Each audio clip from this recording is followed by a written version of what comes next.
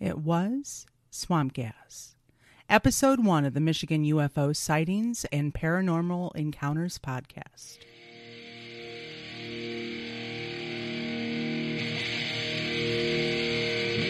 Hello, and welcome everyone to the podcast. I am your host, Wayne, along with my lovely co-host and wife, Michelle. Hey there. Coming to you from the glacial dumping grounds known as the Michigan Basin, where we cover such topics as UFOs, aliens, conspiracy theories, paranormal encounters, ghosts, the Michigan Dog Man, Bigfoot, and all things paranormal and strange in and around Michigan. Hey, Michelle, here we are again, episode 1. I know. Hey there, Wayne. Long time no see. All right. As you're at a long distance away across the desk from me. So, man, what a crazy couple of weeks. And as teachers, as we get closer to summer break, the more and more stuff piles up on us, plus the kids coming back into the classroom. Yeah, we've been back face-to-face and virtual. It's a little bit of a feeling of a head hitting a brick wall on a daily basis. Yes, absolutely. Now we have kids online and some of them being brought back into the classrooms and then rotated out. And so if anyone is thinking that teachers don't work on the weekends, I don't even know what a weekend is anymore. And how about teachers trying to do a podcast about the paranormal? That's because we feel like our lives are part of the paranormal. Exactly. That is 100% correct there. I'm going to start seeing things soon, whether they're out there or not. Yeah, from lack of sleep and sleep stress. Deprivation.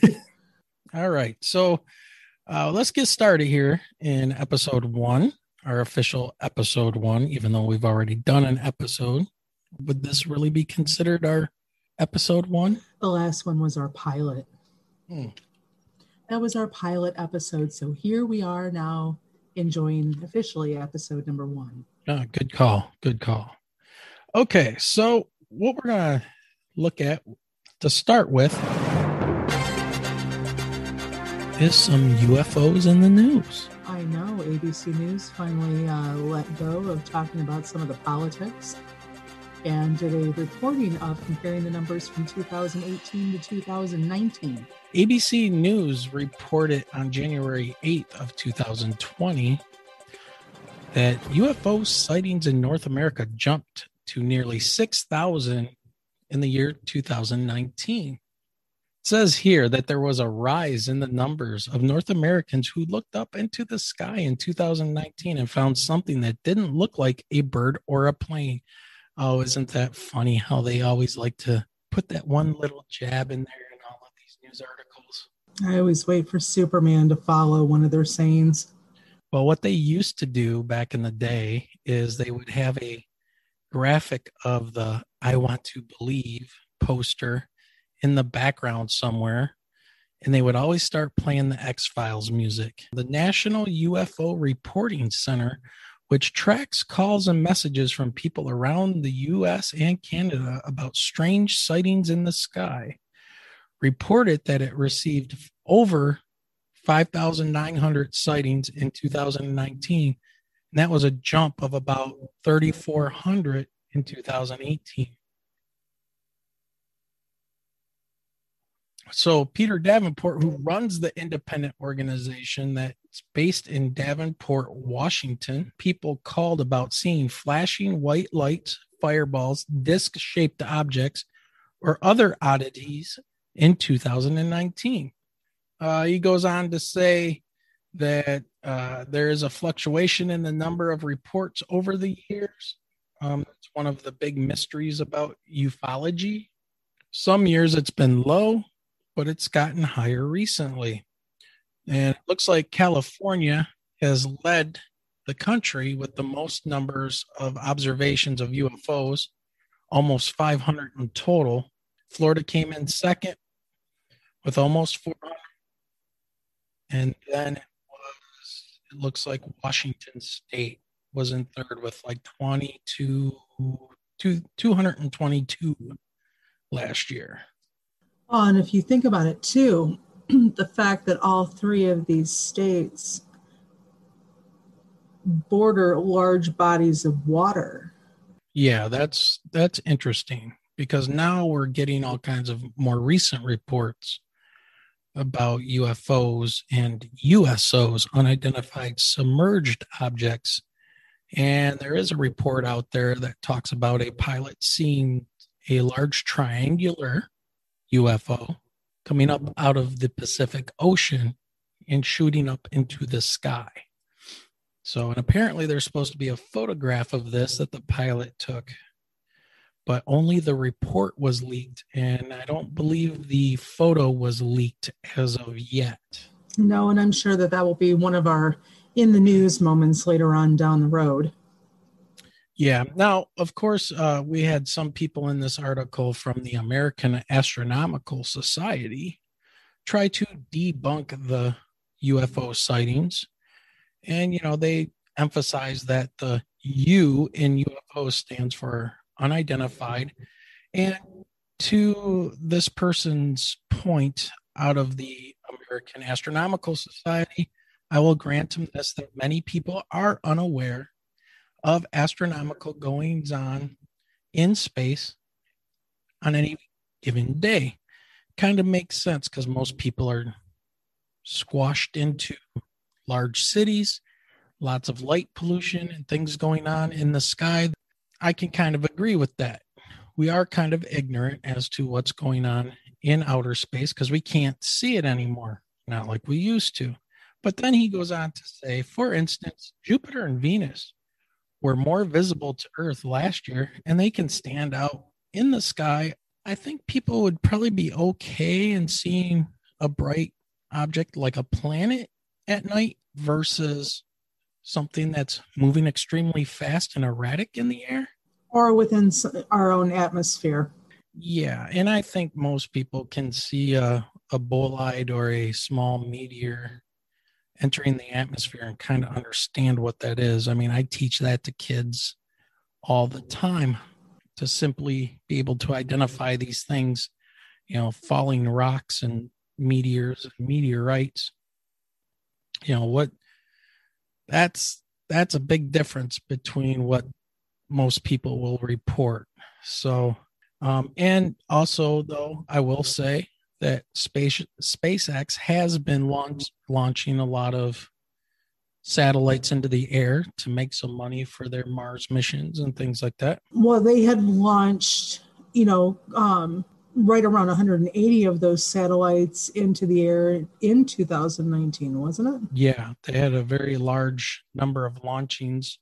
I think it says here that SpaceX launched something like 180 satellites during that year, 2019. So there is a lot of things we are putting up in outer space and in orbit. So it's like, is it one of our satellites or is it something else? And it's, that's why it's unidentified because it's hard to tell. But again, for people to mistake something as a UFO versus Venus or Jupiter, I don't think so. I've never seen a planet that looked like a big triangle. Yeah, not buying it.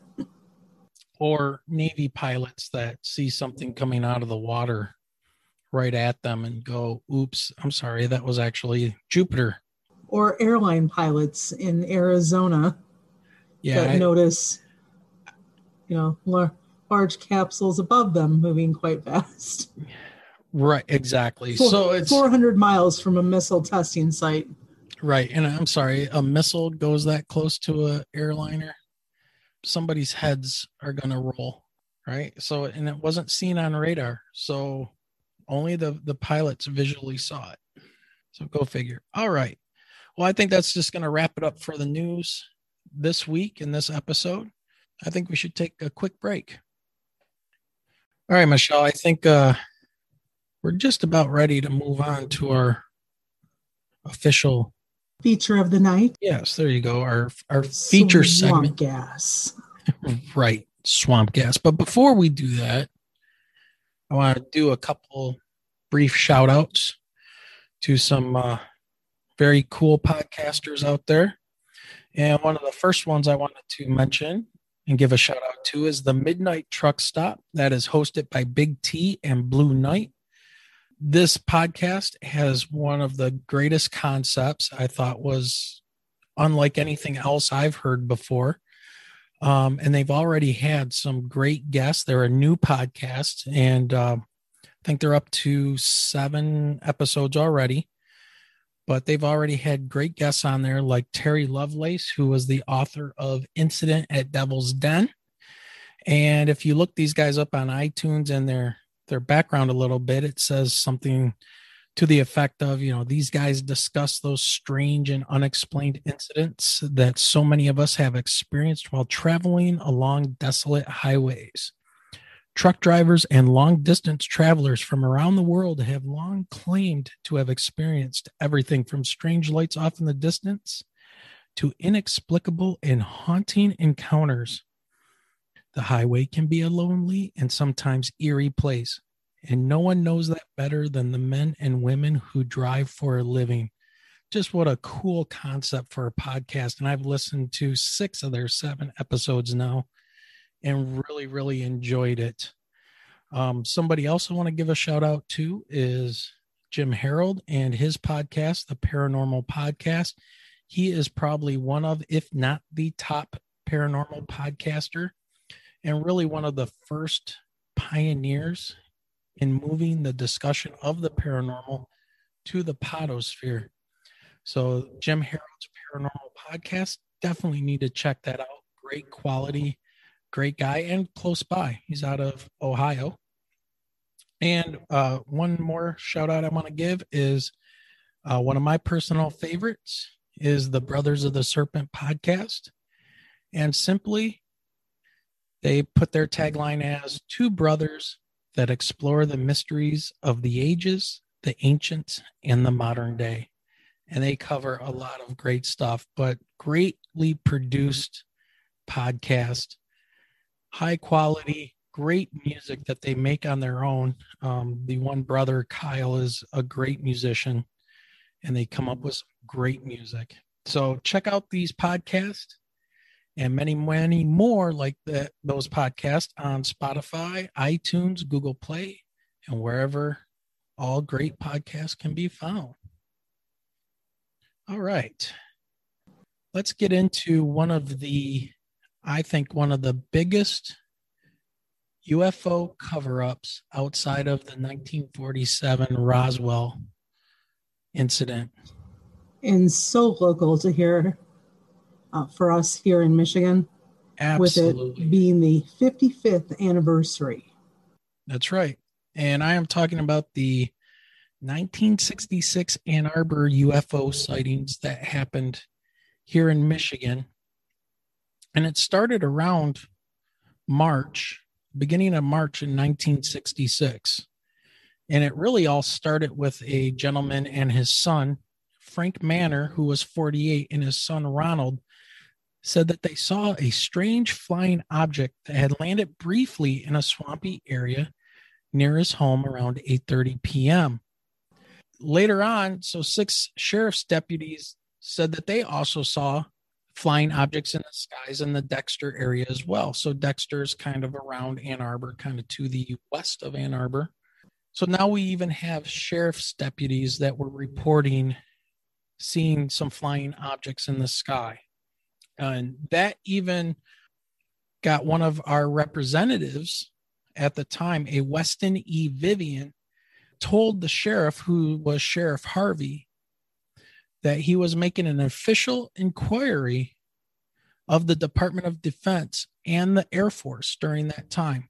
They wanted somebody to come out and have a true investigation of what people were seeing, because it started with Frank Manor, but then the sheriff's deputies started seeing these things, and they started having more and more people call in.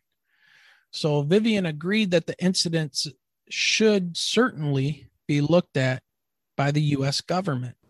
And then Manor went on to describe the object as glowing red and green lights, which was in a marshy area about 500 yards from him and his son. When Ronald spoke, the lights went out immediately and the object reappeared a distance away. Moments later, it was gone, he says. So they did come out and they did a check for radioactivity and looked for any physical evidence, but there was none near the swamp or in the swamp when they came to check it out. Now this is really bizarre. Later, a William Van Horn, who was 41 and a civil defense director for the Hillsdale County College, reported he and 87 Hillsdale College co-eds watched an eerie, hovering, flying object in a swampy hollow near a school dormitory. He said they watched it through the binoculars for 3 hours. He described it emitted wavering orange, red, and white lights and hovered over the swamp about 1,000 yards away from the girls' dormitory. Now, swamp gas. Just keep that in mind. Swamp gas. Well, and don't forget that there was a video that was supposedly sent off to New York. That was a photo. So this was all, everything I'm telling you out there in the podosphere was in the Ann Arbor News on March 22nd, 1966. So I'm pulling information from that edition. But it has been long since buried and forgotten. But you're right. There was a photo taken by a sheriff's deputy, 2 of them, as a matter of fact, but we'll get to that here in a minute. So, and then one of the other things that was reported was that the Air Force said they were sending the great one and only Dr. H. Allen Hynek, chairman of the Dearborn Observatory at Northwestern University in Evanston, Illinois, to investigate. Yes, you know who Hynek is. That's right. He was the head of Project Blue Book during that time. So, and that was the official program that the Air Force and the government had put together for trying to track down and identify these flying objects that people were reporting. So that was all reported in the March 22nd, 1966 edition of the Ann Arbor News. The thing is that these sightings and whatnot were going on for at least 2 or 3 weeks before it even made it into the news. The sightings and things were going on for weeks before it even made the news. March 25th, 1966. So reports and publishing of 2 clear pictures of saucers taken by sheriff's deputies. This was an article that was released a few days later where it talks about the sheriff's deputies had actually captured a picture of 2 of these saucer-like objects. They were taken on the morning of March 17th by Deputy David Fitzpatrick. Ted Graham told sheriff's deputies he had seen a large disc-shaped object floating over the Huron River. Graham said the object had an iridescent glow and had red lights at either end. He said he was less than 40 yards away from the object, which rippled the waters of the river and made a noise like a blower when it zoomed up into the sky and disappeared. Graham called the sheriff's department, but officers found nothing. Well, of course, it's hovering over the river. What is it going to do? It's not going to leave any signs of it being on a river. Hynek came to the area at this time, and then they brought him over to the Huron River. And the sheriff's men brought him there, but he was unable to see anything or find anything. Then there started to become what they called a flood of saucer reports from a half dozen states. Now, this is interesting, though. So figure how slow the news is kind of moving during this time in 1966. But then all of a sudden, there was a flood of saucer reports from a half dozen states.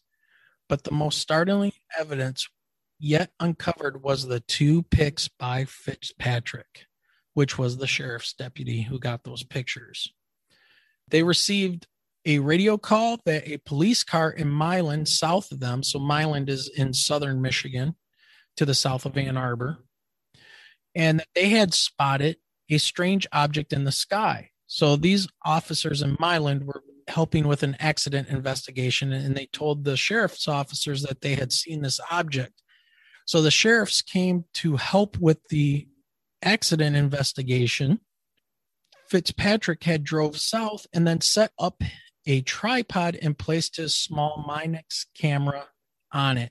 From between 5:30 and 6:15 a.m., Fitzpatrick snapped 2 time exposures, which had aroused the military and puzzled scientists. So that's how they got the pictures of the objects. Police in Milan were dealing with an accident. They call the sheriff's department saying that they see something in the sky. The sheriff shows up at the accident, helps with the accident. Then they go and set up their camera and leave the exposures running for a little bit. And that's when they caught the 2 flying saucers between 5:30 and 6:15 a.m. Or as Hynek would like to call them, a flying chicken feeder. Yeah. Hynek, he made a lot of people angry in this area during that time with his little news conference that he did. I still say that the best line of any of this is from the sheriff at the time when he says, with all due respect to Dr. Hynek, I'm not ready to accept this weak excuse of gas from marshes. Exactly. Best line. Getting into that, we're going to move on to the next day, March 26th, 1966. And this is Hynek and Project Blue Book's response. The photos were caused, this is what he says, the photos were caused by overexposure of the rising moon on the right and the planet Venus.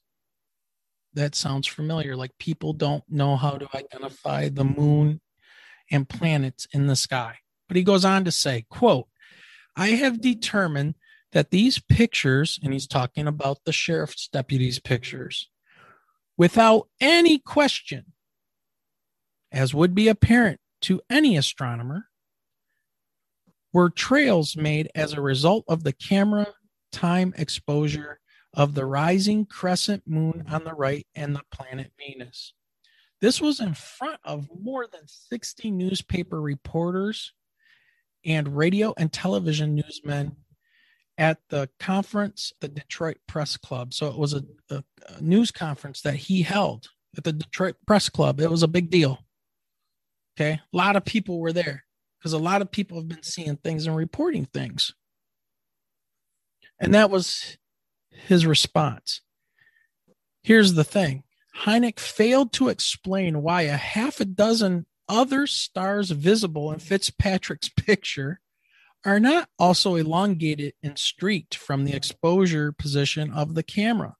Also, he was unable to explain to the reporter's satisfaction how the moon or Venus could be seen by Fitzpatrick and Sheriff Sergeant Snyder.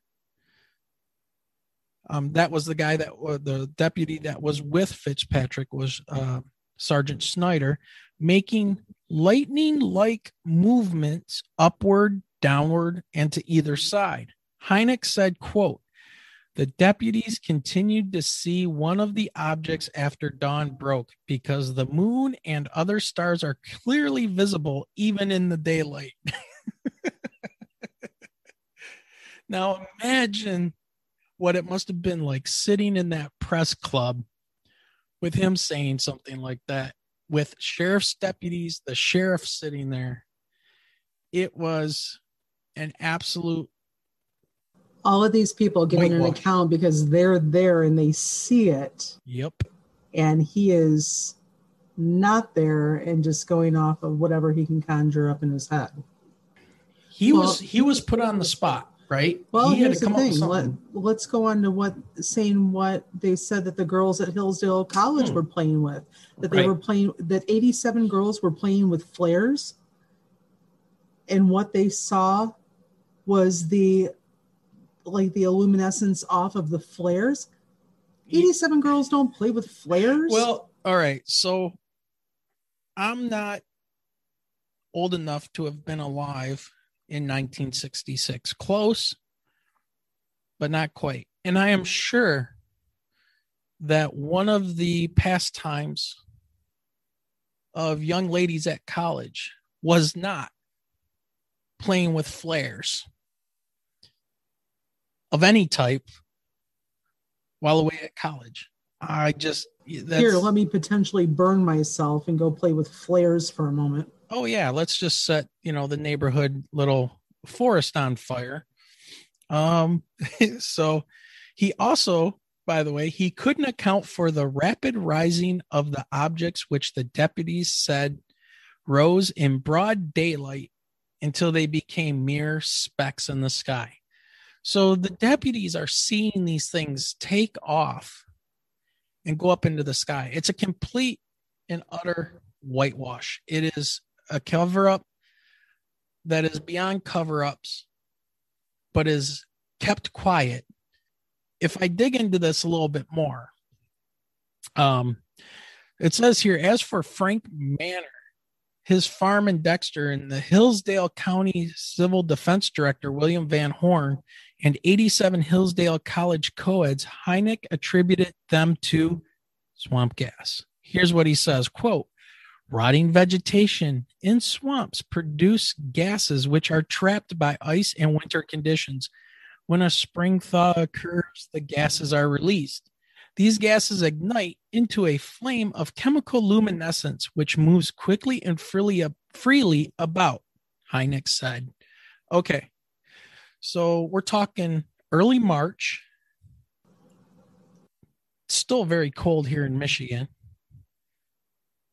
Sure, you have rotting vegetation in swamps. You have swamp gas, but then you need something to set it off. You need something to ignite it. It doesn't just spontaneously ignite. You need like lightning, okay? Like a thunderstorm comes through and lightning hits swamp gas, boom, you do, okay? But I've never heard of swamp gas taking off, hovering for 3 hours, changing colors. I know that they had reported rain, but I didn't see anything in past weather reports where they said that they reported lightning too. No, there was no reports of that. And to your point earlier, I have, quote, a dismal swamp, or this isn't to your point earlier, but this is something else that Hynek said. Now he's getting a little cheeky. Hynek says, quote, a dismal swamp is a most unlikely place for a visit from outer space.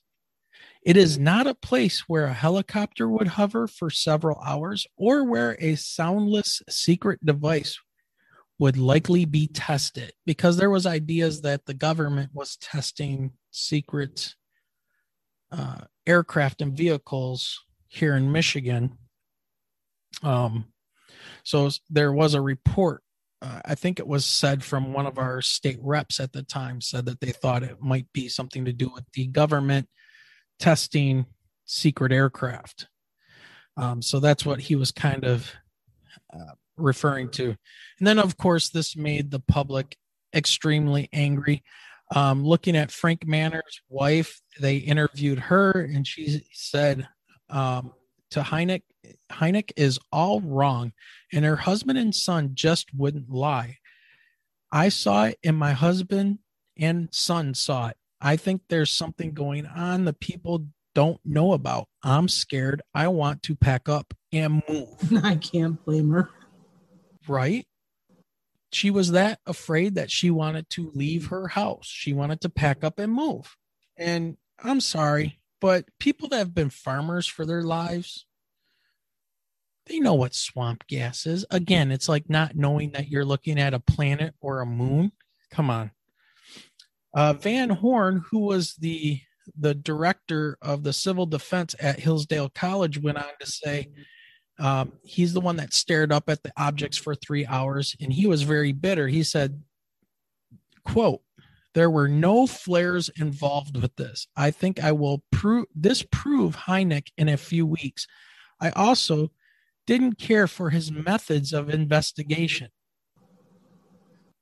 And then we have Milton Ferguson, who backs up the director, he's the college director of public affairs, he gave a strong backing to Van Horn's criticism. Here's what he said. He goes on to say, quote, "What these people saw had no resemblance to rockets or flares. I don't know what it was, nor do the people who saw it, but this is trying to explain it arbitrarily. The Air Force is going to get into trouble going on in this way. It seems like a whitewash." 100%. 100% whitewash. And I have something else, a little secret information kind of tucked away that I found. You ready for this one? This is just mentioned very, very quietly in an article that was revisiting this in 1999 in the Ann Arbor News in a little small section. So on October 4th, 1999, they interviewed Sheriff Harvey about the sightings. And he's still stuck by his men and what they saw. He said he was contacted by Hynek and his team to dig into the matter. Then, when Hynek got there to his office, quote, "Then Hynek got a phone call in my office from Washington." So he knows it was from Washington. The next day, he released to the press that it was swamp gas. Close quote. So Hynek showed up in Ann Arbor. Because he was their front man. Was going to, quote unquote, investigate. And was told by the higher ups to. Didn't do much of anything. Nope. Gets a phone call, then calls the press conference for the next day, and he's got it all figured out. Yep. Absolute whitewash. Done. Did what his superiors told him to say. Yep. And even Gerald Ford, who later became president of the United States, got involved to get somebody from the federal government out here. And this is what happened. And this has all been buried away because, well, everybody knows about Roswell, right? So the Ann Arbor, all of this stuff in Ann Arbor that happened in 1966, a little bit more modern of a sightings, nobody knows about it. Not even many people here in Michigan know about it. So if you want a perfect example of how UFOs were covered up in the past and what they would come up with and how the federal government had responded, there you go. Total cover up. It's the easiest way out. That way they don't have to investigate any further. I think people got so mad during this, and the news got so mad that they just decided to put their heads in the sand as well and just say, you know what, if the government is going to turn on us and tell us this when we know that there's something going on. They even drew a picture. If you go on our Facebook group, UFO Sightings and Paranormal Encounters Facebook group, I put up a picture of the drawings that were made by the sheriff's deputies of a flying saucer with the different lights on it, and they call it out. Well, and then the problem too is once it hit the newspapers during that time after the press release, then you had the sheriff's office still having to file reports anywhere from, Concordia University there in Ann Arbor to Ypsilanti to Saline. So yeah, it's kind of like were they really sightings, real sightings, or was it just a continuation of the mass media that was going on in the Ann Arbor area during that time in 66? Right. Yeah, I mean, who's to say? I mean, things have changed quite a bit and it's taken a long time because of how the media has portrayed the whole UFO and paranormal. They will always play the X-File music in the background. They will always, and they'll depict aliens in that neon right. 80s right. green that you can see from, miles away. Exactly. So I think some of that stigma is starting to change. And I think to our news article at the beginning of the podcast, Now we see more people are interested in reporting their sightings and come forward. I think it's starting to be taken seriously finally after all this time. And a lot of it has to do with the media, but then I have to think that the media gets bullied a little bit too in not wanting to cause a panic. I mean, where have we heard that before? And not to cause a panic. The media does what the media does. So, and they do exactly what they're told to do. Yeah, unfortunately. Question everything, folks. Question everything. Right. Are we living in a simulation? Oh, stop.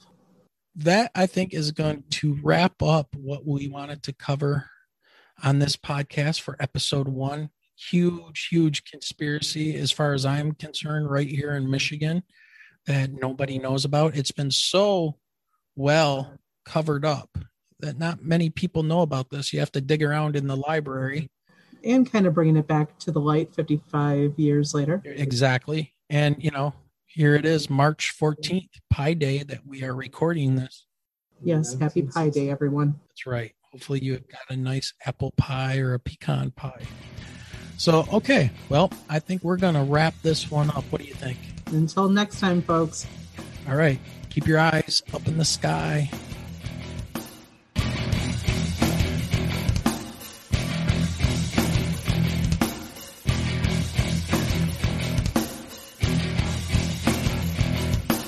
You have been listening to the Michigan UFO Sightings and Paranormal Encounters podcast. You can reach us at mi.ufo.podcast@gmail.com. You can also find us on Twitter at mi_UFO